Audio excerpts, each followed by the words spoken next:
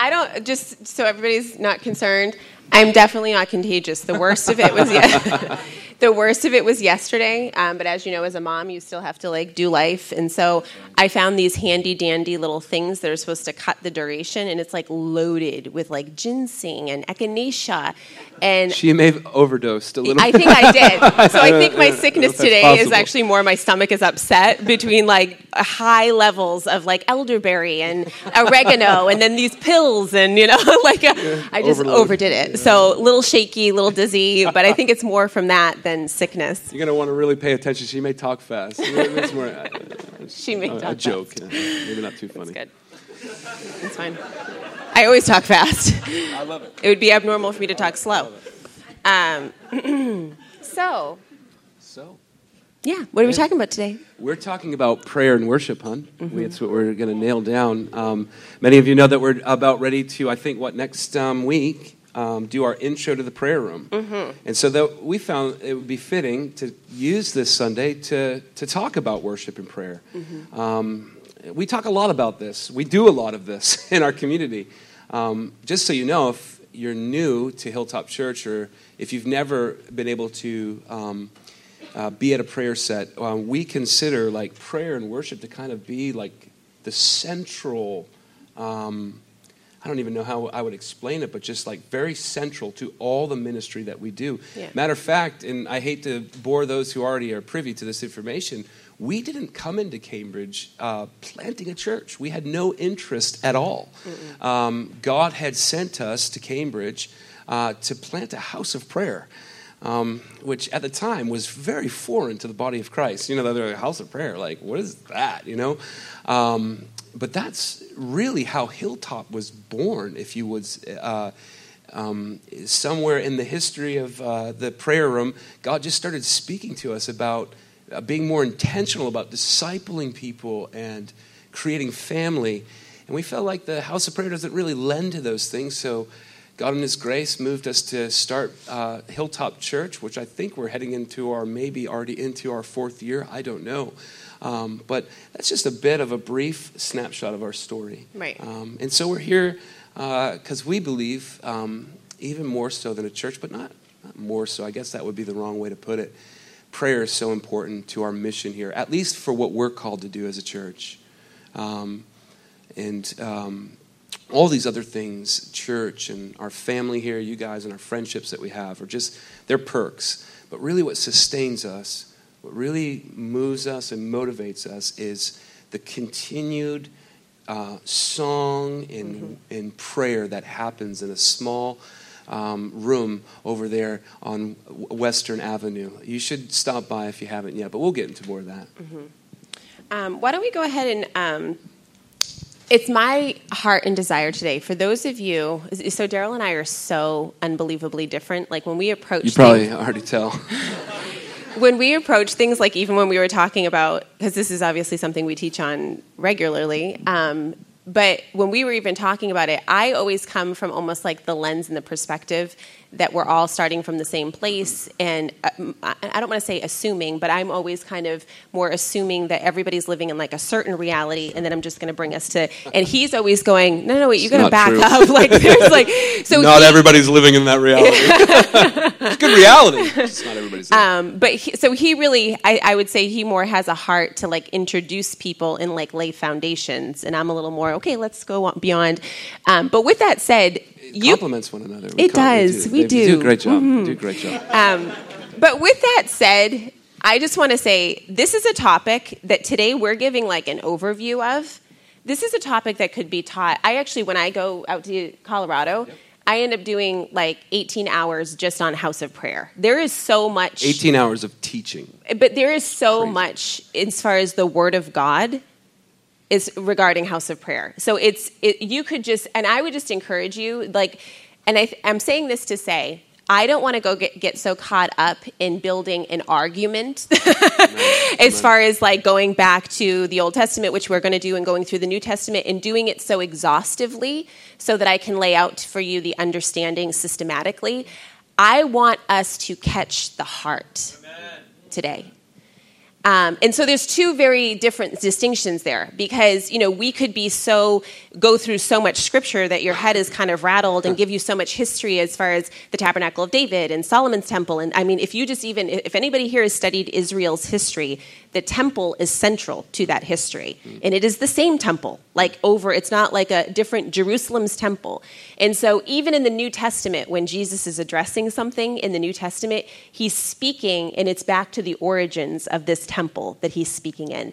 And so, like I said, there's so much that we could go through in detail, but it's important to us today that more than the details and the understanding here, that we catch the heart of it as a people, because that's the heart that we desire, that we would be in a people of extraordinary worship. Amen. That we would be a people that live a lifestyle of worship. And so even if you don't walk away with all the facts and dates and timeline, if you walk away catching the heart and the vision for that.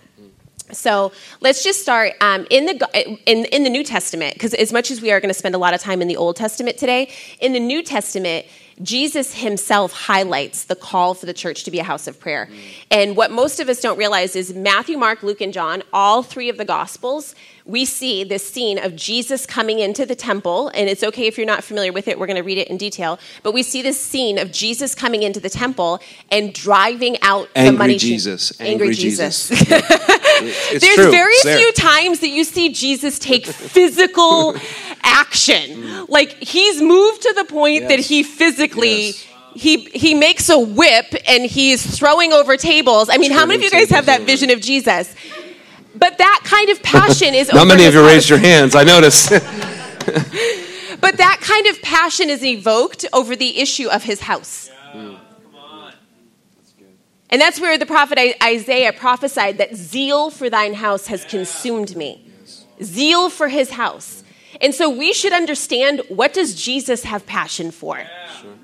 Actually, David himself prophesied about the Messiah coming into the temple with zeal, cleaning the house out. And so this spans all the way back to the book of Psalms. Yeah. Anyway, so just throw that in there. Yeah. So basically, though, for us to all understand that there's, in all four Gospels, there's this account, and it's believed, if you study it out, that the account in John is actually a different account. Because if you find, it's actually in John 2, which is at the beginning of Jesus' ministry. The other three accounts are at the end of Jesus' ministry, right after his triumphal entry. So, we all do Palm Sunday, right? The whole Church of America, we wave our palms. Everybody goes to we church all know Palm Sunday. But what happens after the triumphal entry? He goes into the temple and he cleanses it. Yeah. Like they're all celebrating, that this is the Messiah and that he's riding in. But what is his first act when he comes into Jerusalem? He cleanses the temple. But it's actually believed that Matthew, Mark, and Luke, that those are giving the account of what he did at the latter part of his life in ministry, as far as right after the triumphal entry. And John is actually at the beginning of his life in ministry, so that there's like this several year span. And what you find is that it just speaks of that at the initiation of his ministry and at the culmination of his ministry, that this is what he had passion Think for. about that. And this is what he was addressing and speaking into. And so we have this account, and we'll actually read it out of Matthew chapter 21 in verse 12. So like I said, this is right after the triumphal entry. In verse 12, it says, "Then Jesus went into the temple of God and drove out all of those who bought and sold in the temple, and overturned the tables of the money changers and the seats of those who sold doves. And he said to them, 'It is written, my house shall be called a house of prayer, but you have made it a den of thieves.' Then the blind and the lame came to him in the temple, and he healed them. But when the chief priests and the scribes saw the wonderful things that he did, and the children crying out in the temple, saying, 'Hosanna to the Son of David,' they were indignant and said to him, 'Do you hear these are saying?' And Jesus said to them, 'Yes. Have you never read, out of the mouth of babes and nursing infants you have perfected praise?' Then he said to them, and went out into the city of Bethany, and he lodged there." So we find this account where Jesus comes in and he overturns. This is the account where he's turning over the tables. The account in John is where it speaks of the whip that he had there. But Jesus is actually quoting the prophet Isaiah, because we actually find this original text in Isaiah. Do you want to share as far as Isaiah and Jeremiah? It's essentially like Bethany said, Jesus quotes two prophets, actually. He quotes Isaiah in saying, my house shall be called a house of prayer. But then he quotes the prophet Jeremiah, but you have turned it into a den of thieves. That's interesting to me because I think we see, biblically, how when man gets involved in the dealings of God's house or his church, we often tend to turn it away from, or veer the ship away from what Christ intends it to be. So you have the example of Jeremiah. Okay, back up. Isaiah, he's foretelling, he's prophesying about God's church, his house being a house of prayer. Jeremiah is warning the church in his day because they have now turned it into a den of thieves. Now you fast forward to Christ. Christ again is both reinstating the original intent of the church, but also, rewarning the church of them veering the ship of what the church should really be, a house of prayer. I don't know if that makes sense, but for me it shows, I think, our tendency, I think as pastors, because primarily Jesus was dealing with leaders in these two cases, but I think we need to, as a church, be careful of what we're turning the church into, I think, and know that we have the tendency, biblically, to turn the ship far from what Jesus desires it to be. And you guys, we all see it in church today. And not just in Hilltop, but across the board. We see that prayer becomes very marginalized. It becomes like secondary, not really important, only when there's crisis, It's just it's not necessarily first place ministry, right? Mm-hmm. Like we don't give our attention to it and see it as a vital role in the life of our church. And this is where I think we... in many other ministries, we're not alone in this, are changing the game a little bit. We're making prayer first, and we use these texts to remind us of our humanity and what we can very much turn the church into, of which Jesus has confronted, Jeremiah had warned, and Isaiah foretold. And, it's interesting, the language, because obviously Jeremiah kind of crafted the language, and then Jesus was quoting him. But when he talks about it, making into a den of thieves, and we specifically see that there was the buying and the selling. And ultimately, what is that unto? It's unto personal gain. And, if all of us here were honest, there are specific things that for us, we want out of a church. Like some people, they definitely want very systematic theology to be taught and instructed, which is important and valuable. But Jesus didn't say, my house shall be a house of theological soundness. Because there's no such thing that exists. There really isn't. We see in a mirror dimly. Yeah. We will never hold no ministry if they believe they have the corner market and understanding doctrine completely. They're lying to you.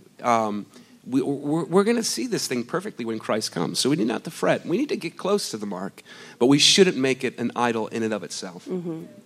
But ultimately, we find that he's giving us the identity and the DNA of what his house is called to be. And first and foremost, it's a place of communing and fellowshipping with him. And, all of us are familiar and aware that in a lot of ways, the church has become about serving the needs of people. There's a huge focus on making it, and obviously we're all gathering, so it's nice to have air conditioning so we're comfortable. And there's certain very practical things that are helpful and make it more conducive to gather a couple of hundred people. But at the end of the day, it's not first and foremost about us. That's right. And about you having your needs met. And I can honestly say that when we put first things first, meaning that we minister to Christ first, there's something that it sets in order, but there is a place of blessing that's released even upon us, because it's what we need is encounter with Christ. Amen. Amen. That's what we need. And so he's ultimately saying that when you come to my house, it's to be a place of prayer, that is called to be a house of prayer. And so we can look at Hilltop Church, we can look at the Church of America, and any place that we are deviating from that intended purpose, we are in error. That's right. There's a place of error. And even as a community of people, it needs to be the identity and the function that we're wrestling for is to be a praying people, a community. And actually, as of October 1st, because we won't get into all of it today, but October 1st, we'll be doing the book of Acts. And when you look at the birthing of the New Testament church, They were a praying community. If you look at Book of Acts chapter after chapter, their identity, their function, their reality of gathering together daily was the place of prayer. And it's astounding to see. And so it's that model that we're called to. I want to be clear here, too. Not every, like I would call the culture of prayer looks like J-Hop or an international house of prayer, right? I think essentially it should be in the spirit of what we see in David, in the tabernacle of David, right? It should be in that spirit. But what we're really going after is just a prayerful people, not a prayerless people, you know. And so by no means, no way are we saying it looks like J-Hop. It's a close reflection. I'm going to be very honest. It's a very close reflection. But mainly what we're going after is we as a church we hold or place a high value on prayer above all. You know, we think it's just as if Bethany shared a couple Sundays, all ministry should be born out of prayer. And that's just not us to our prayer closets. That's us praying and engaging in prayer together. And as Zero was talking about, and that's what we're going to look at now, is the Tabernacle of David and kind of where we find this model. But in the book of Acts is actually where it was spoken and quoted in the passage in Amos. And that's actually what we find in Amos is, on that day I will raise up the Tabernacle of David, which has fallen down, and repair its damages. I will raise up its ruins and rebuild it as in the days of old, that they may possess the remnant of Edom and all the Gentiles who are called by my name, says the Lord. Thus says the Lord who does this thing. Behold, the days are coming, says the Lord, when the plowman will overtake the reaper, and the treader of grapes him who sows seed. And the mountains shall drip with sweet wine, and all of the hills shall flow with it. I will bring back the captives of my people Israel. They shall build the waste cities and inhabit them. They shall plant vineyards and drink wine from them, and they shall also make gardens and eat fruit from them. And I will plant them in the land, and no longer shall they be pulled from the land. It goes on, and this is Amos prophesying, and then in Acts it's being echoed once again as far as the rebuilding of the Tabernacle of David. And so what we see is, yes, that is a physical place, and that was a physical place, and that we find that the temple in Jerusalem, but what we find is the New Testament reality in the book of Acts is that we are called to be the house of prayer, that the church is called to be the house of prayer. Go ahead. No, sorry. No, you finish. I'm sorry. No, I was just going to start going over. Okay. Real quick about Amos. Interesting. The first, I think, 10 verses of that chapter that Bethany just cited. She actually cited 11 through 15, I believe. But the first 10 verses of that chapter, Amos prophesies about the destruction of Israel. And then where she picked up in verse 11, he starts, again, speaking by the Spirit, saying that God will rebuild Israel. So it's kind of like this, segue, if you would. So it goes from destruction to rebuilding. Interestingly, God, through his Spirit, through communicating through Amos, would put an emphasis on first building the tabernacle of David. After destruction. So that right there should give us insight of the importance the Lord places, in this case, the tabernacle of David, but just on prayer. It seems to be pretty important. You know, he could have been like, hey, we're going to rebuild the streets of the city. We're going to rebuild the houses and whatnot. But he starts off, after speaking by the Spirit, talking about destruction coming upon Israel, he starts off by saying, I'm going to rebuild, after the destruction, the tabernacle of David. I think that's remarkable. And that's what I have to say about that. Amen. So for those of you that are like, okay, Tabernacle of David, what are they talking about? Let's back up a little bit. There was actually the Tabernacle of Moses. Are you guys familiar that as they were wandering, through the wilderness, that they kind of erected this tent, and this is where the Ark of the Covenant was. This is basically the place where they stewarded the presence of God. And when you go back to Moses, and this was the instruction that was given to the Levites, is that never was the fire on the altar to go out. That basically the priests were supposed to tend to the fire on the altar. This was all type and shadow. This was just like a picture of what was to come. And the understanding was that the flame and the fire is symbolic of the presence of God. that pretty much that they were supposed to tend to it, so never would the fire of the presence of God go out. And so there was the cultivating of this fire. And so what we find in Moses' day is it was sacrifice. It was basically kind of this order of sacrifice, and this is where this was the symbol of God's presence and the carrying of God's presence with them. But what we find with David is that basically David's looking, and if you guys study it like yourselves and take more time, in 1 Chronicles 15 through 17 is actually where we find that David is basically lamenting in his heart.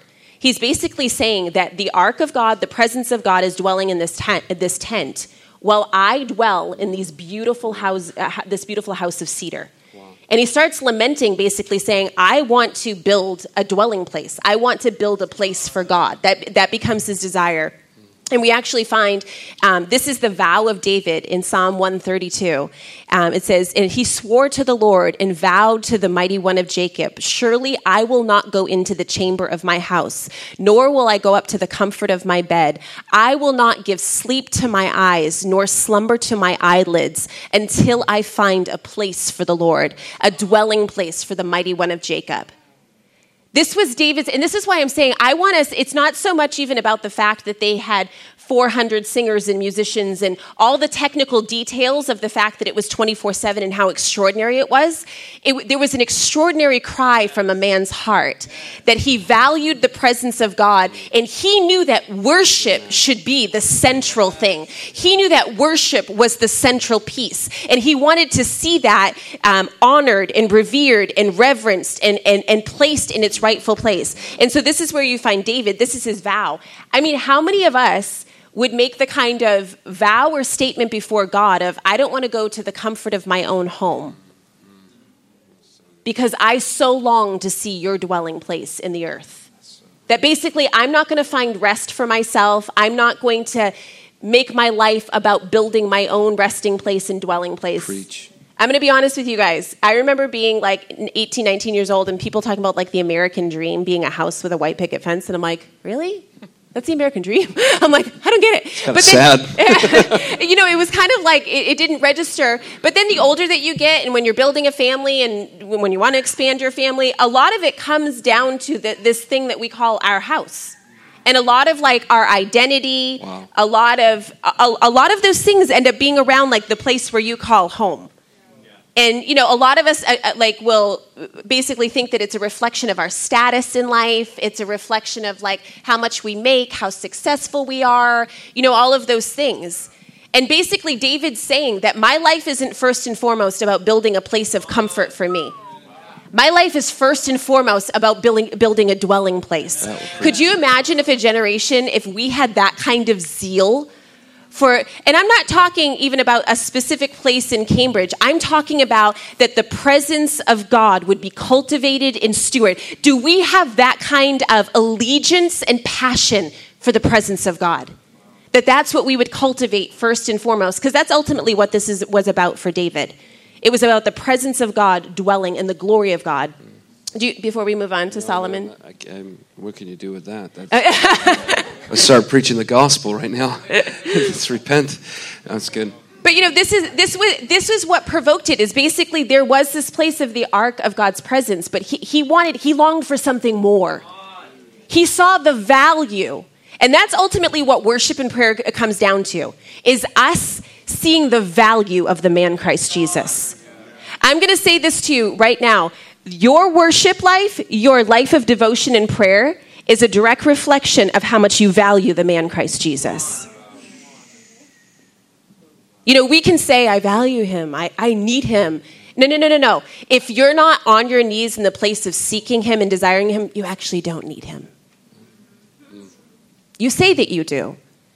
But what we see even with David is that it adjusted the priorities of his life. That it no longer was about how much sleep he could get. Most of us, if we didn't get our full 8 hours, we need to bump our prayer time because, oh my God, if I don't... hear me, I like my sleep as well. When we get it. But our value is for our own place of comfort and ease, not so much for the presence of God. So this is where we find David, and this is the longing of David's heart, is basically, I don't want the ark of God, I don't want the ark of covenant dwelling in a tent while I'm dwelling in a cedar house. I want to see a resting place established for the Lord. So basically, this is where, and yes, in David's lifetime, he basically instituted a model. And when he instituted the model, it did stay in a tent, and it was his son Solomon who built the temple. And what do we find at the dedication of the temple? This lets you know God's pleasure. After the building of the temple, when it's dedicated, the glory of God floods the temple. I mean, that lets you know, hey, I like this. I'm coming to dwell in this. This makes me happy. Because you know what it was? It was a place where he was desired. There was a place prepared for him. And this is ultimately what we have to do as people. We have to be people that desire him so much that we'll be inconvenienced to create and prepare a place for him to dwell. This is awesome, right? But no, but seriously, I'm a facts guy. You know, I'm a hard, let's get down to the nitty gritty. How many of us today, me included, are willing to be this extravagant in measuring our value systems? I'm going to tell you, if we're going to build a house of prayer, it's going to be inconvenient. Everything about our faith is inconvenient. And I would say more so that when Christ walked into the temple, that's what he was dealing with. Not necessarily let's build the tabernacle of David again, but it was the heart that David had. Amen. Where his value systems were in place. You know, I know my message last Sunday wasn't too hot, you know, but here's the deal. We need to have a bigger scope, more of an awe within us of heaven, you know, where the things of this world become so dim. This is going to inconvenience us as a body. But I don't think that's unscriptural. I actually think our faith is a bit inconvenient at time. And so let's get to the heart of this. I mean, what I think God wants to do in our midst is create within us the heart like his servant David had. Amen. So we find that David actually set in place 288 prophetic singers. Very specifically. Can you imagine 288? Yes, this is what they did. Like, this was full time. Don't get too excited about that. And 4,000 musicians. That's a lot of musicians. It's like a mega church in America. I have no ambition. Just your worship team. I have no ambition. We're going to mega worship team. Sorry, honey. I have no ambition to build a large church, but when I read this, I was like, oh, we need 5,000 people to have a house of prayer the way that David did. You just commission all of those people in the church to steward prayer sets. But yeah, this is actually what you find. But you know what I love is for those of us here that, you know, we think that it's not necessary like to sing, and we're kind of like, well, can't I just pray without? Number one, we need to understand that basically worship is just prayer put to song. Look at Psalms. That's precisely. Pray through Psalms. Precisely what it is. It's prayer that is done in a musical way. Yeah, that's and ultimately it's what's happening in heaven. Is there's a cry of worship and a cry of prayer that's happening around the throne room day and night. But actually, so when David was bringing the ark and kind of setting this in motion, what we actually find is he calls all these singers and all these musicians, and this just kind of lets you know the tone and the environment. Then David spoke to the leaders of the Levites to appoint their brethren to be singers, accompanied by instruments of music, stringed instruments, harps, and cymbals, by raising the voice with resounding joy. Wow. It was a celebration. They were celebrating. There was joy in the presence of God. And this is actually fine. You can look through the whole account in 1 Chronicles 15, but this is actually, most of us are familiar. This is at the end, the account that most of us are aware of in verse 29, where it says, "And it happened as the ark of the covenant of the Lord came to the city of David, that Michal, Saul's daughter, looked through a window and saw King David whirling and playing music, and she despised him in her heart." He was whirling, like he basically couldn't contain it. You know, there was this expression of joy. So we find it's actually the model. Yes, we do prayer meetings, and prayer is the important central piece, but it's in the context of worship. It's in the context of hearts of adoration and devotion. And we find that model and we find that understanding in what King David set in place. And so so if you're kind of like, well, that was David's thing. Like David did that thing. Oh, no. You have to understand, study Israel's history. There's 6 subsequent times after David established this, and then his son actually built the temple. That's Solomon. Then there's 5 subsequent times that kings literally would come on the scene. And when the nation had turned aside and they were in rebellion and they were all a mess, they would call them back to the place of worship, and they would reinstitute day and night worship and prayer. They would call them to that central place and that vocation of ministering first to the Lord. And when you study those times in history and those kings that did that, there was unprecedented blessing.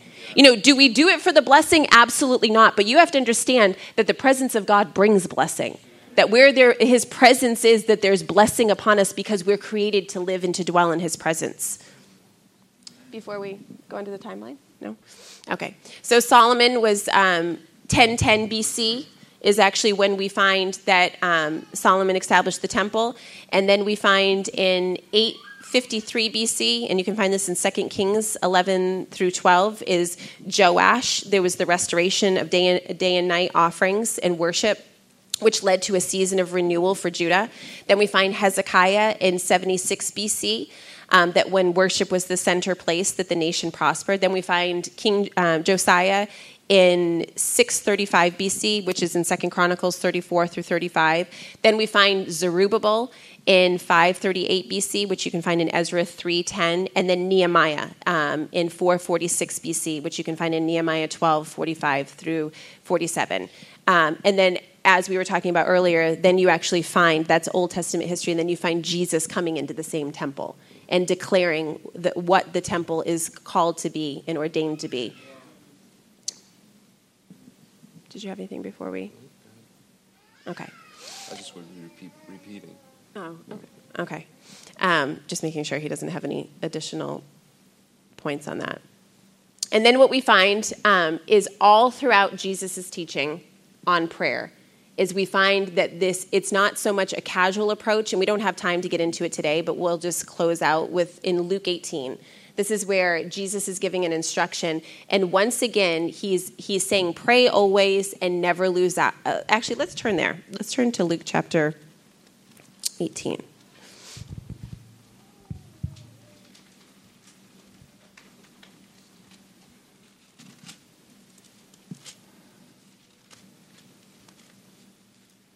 Most of us are familiar with this passage. This is where Jesus gives the instruction, pray always, that we should pray always and never lose heart, that there is in a certain city a judge who did not fear God nor regard man. Now there was a widow in that city, and she came to him saying, get justice for me and for my adversary.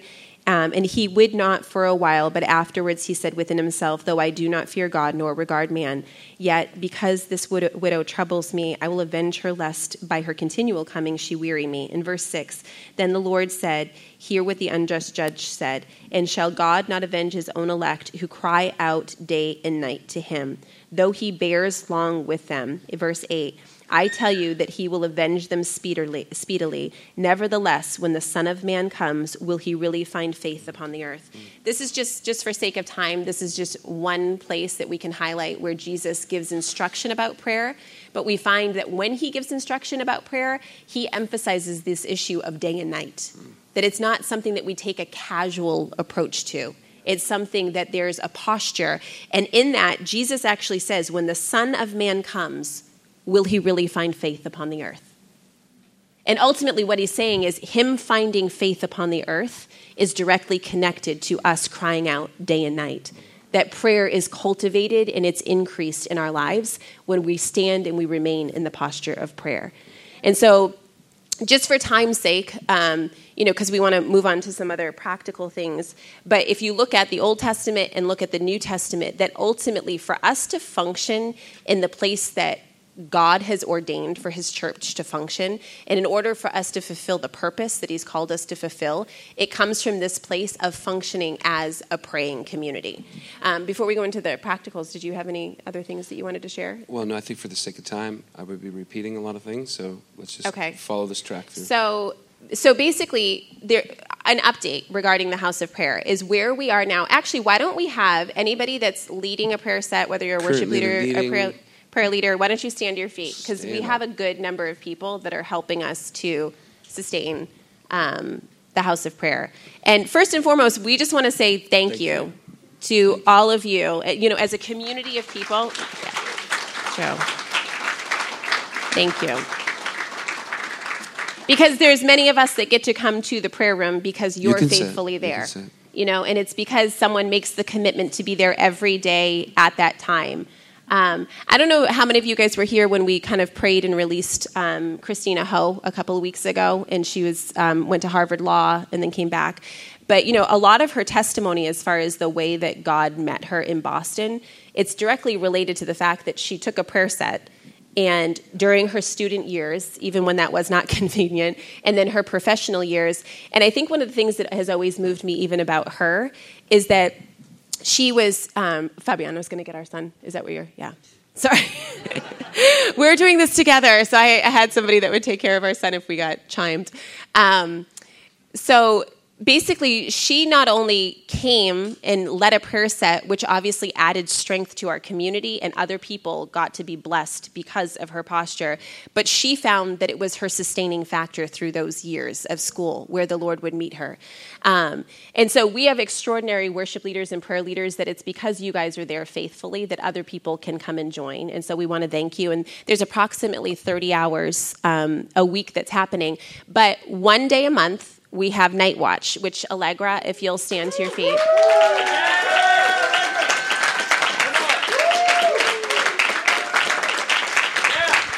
So Allegra is leading Night Watch, and it's the third Friday of every month. And what we actually realized from looking at the schedule and the calendar is on that third Friday, which is basically from Friday morning. Yeah, I'm trying to put all the pieces. But we actually have 24 hours of prayer covered within that span of time when they're doing Night Watch, except for basically a 5-hour period. There's a 2-hour block Friday morning and a 2-hour block Friday afternoon. But it's 24 hours, for that one day a month. And I mean, that's significant for us, but also in New England, there's actually an effort being made that all throughout the New England states, basically individual churches would adopt one 24-hour period, and that all throughout New England, basically it would be covered with 24-hour prayer by one church just taking one day a month. And so we as J-Hop and Hilltop, basically for that third Friday of the month, we would be that 24-hour. And we ultimately at this point just need those 2 blocks to be filled, the morning and the evening. So number one, we want to encourage us as a church to participate in that 24-hour window. During that third Friday of the month, even if you can't lead a set, go jump in a prayer set, because we're going to fill those. I mean, I know from amongst us, we're going to be able to fill those last 2 prayer sets so that we can boldly say the third Friday of the month, there'll be 24-hour prayer.